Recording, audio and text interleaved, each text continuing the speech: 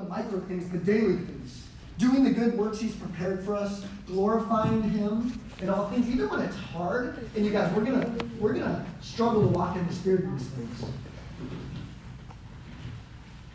But I think there's humility in being like, I'm gonna struggle, but I still want to be married to you, Jesus, and I want to live like I'm married. I think it looks like big decisions too, not just daily things.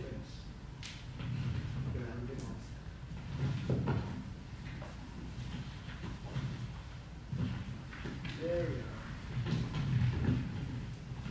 I think you just need to, for a second, turn to the person next to you and give them a high five or something, because we're all so tired. Yeah. Well, it's late. It's late. I'm tired and I'm old. It's not my bedtime. Yeah. Okay. I think some of the macro things, you guys, I think some of the macro things of being married to Jesus look like this. Life decisions, like your career, your job, where you live, who you marry and date.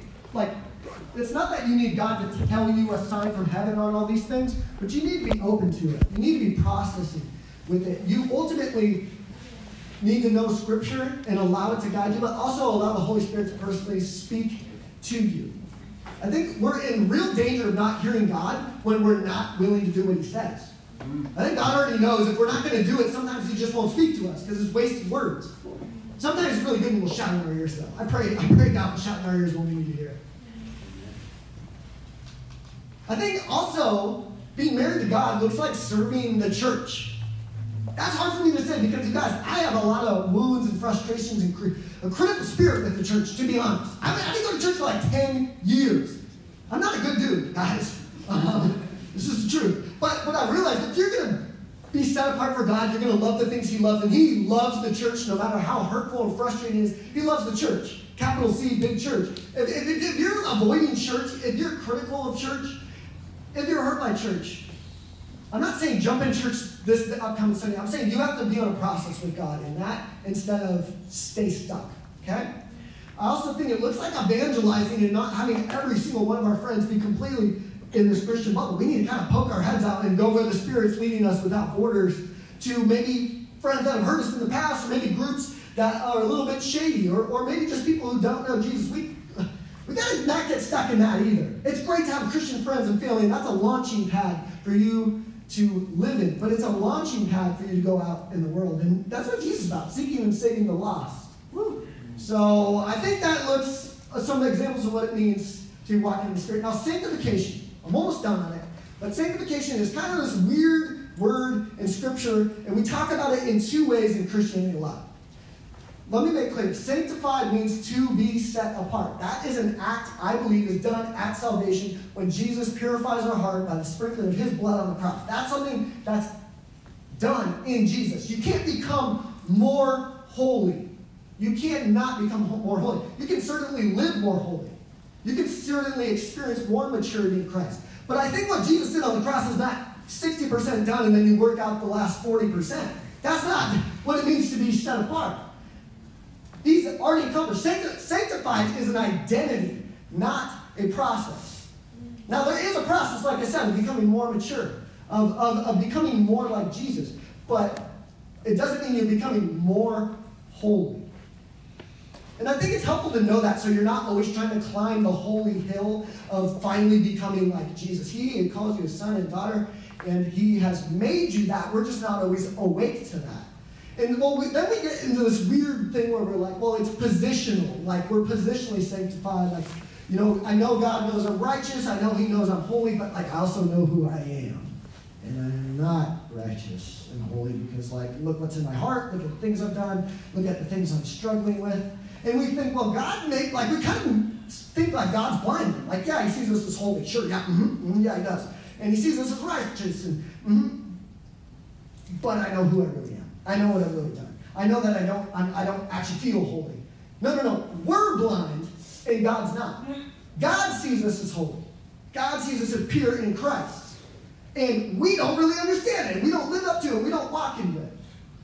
But it's still true. And God is waiting for us to catch up to it. And he's constantly trying to show us to discover the purity and the holiness we do have in Christ and to live from that place of identity rather than process of trying. And I'm not saying that means you're perfect and have no sin or any of that kind of weird thing. Again, there's a lot of theological things we can take apart here. What I'm saying, though, is there's power in the identity of being set apart, and I believe it's accomplished by Jesus. We've gone through 3 identities: elect, exile, sanctified. We've got one more to go through. Sprinkled. If you guys look back at the verse, sprinkled. If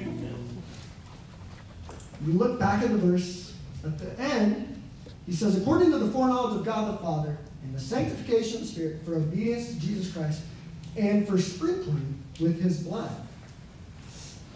They were sprinkled with the blood of Jesus. Sprinkling of the blood is powerful. In Hebrews 9 says, 9:22, it says, without the sprinkling of the blood, there's no forgiveness of sins. The sprinkling of the blood is what purifies us. It points back to the sin offering stuff in the Old Testament, where they would literally take, like let's say on the Day of Atonement, they would take a goat, the high priest would slit its throat and take a bowl. It's weird that I'm acting this out. I just realized that. The high priest, though, but it's powerful. There's so much power once you understand what blood actually means in Scripture. They would take a bowl and they would slit the goat's throat and they'd fill the bowl with its blood. And then after the priest was cleansed himself, he would go into the Holy of Holies on the Day of Atonement and he would start sprinkling the blood on the Ark of the Covenant. The sprinkling of the blood is essentially this spiritual bleach that's washing away the stains of people's sin. And it's purifying them. Purify means to take something that's defiled and make it clean and holy. He would sprinkle the blood all over the Holy of Holies because the innocent life of the goat would cover over, that's what atonement means, to cover over. It would cover over the sins of the people, and God would see purity and declare them as purified. I think we need to know that it's in Jesus we are truly purified. We're truly made clean. And I know it's an old gospel truth you learned in Sunday school. But dude, how much do we not actually live in that belief?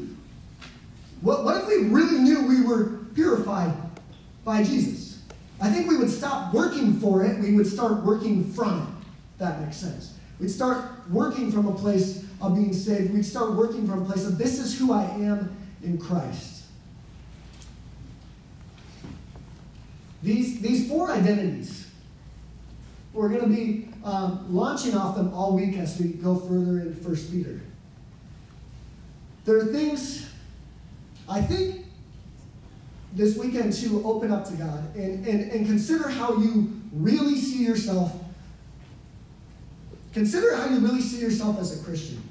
Do you see yourself as a chosen holy possession? As appointed for a purpose to bless others and represent him? To be elect? I know I can believe that more. Do you see yourself as an exile, or have you kind of pointed your eyes down at this earth and started to make it your home? Do you see yourself as set apart, or are you wandering around in this world, not living out the fullness of your marriage with Jesus? Do you see yourself as the pure son and daughter of God by the blood of Jesus sprinkled for you on the cross? I need a greater understanding of these things. I need the Lord to speak in my identity. I'm going to the beach tomorrow morning. Putting my toes in the sand. Symbolically letting the waves wash over my feet, like letting the love of God seep into my heart and wash over me. And letting him restore, remind, and refresh my identity. I'm going to pray so we can get to bed eventually. I don't know what else is supposed to happen. So. Jesus, I just thank you that you don't leave us alone in our sin. I thank you are faithful even when we are kind of rotten spouses of you, when we have grown distracted. I thank you that you still call us to yourself, are patient with us, are gentle with us, and yet are jealous for us to be living in the fullness of our fellowship with you. Help us, Jesus. Protect us from all spiritual distraction and attack. Help these words late at night sink into our heart. Give us space, Lord, to be with you this weekend. In your name, Lord Jesus. Amen.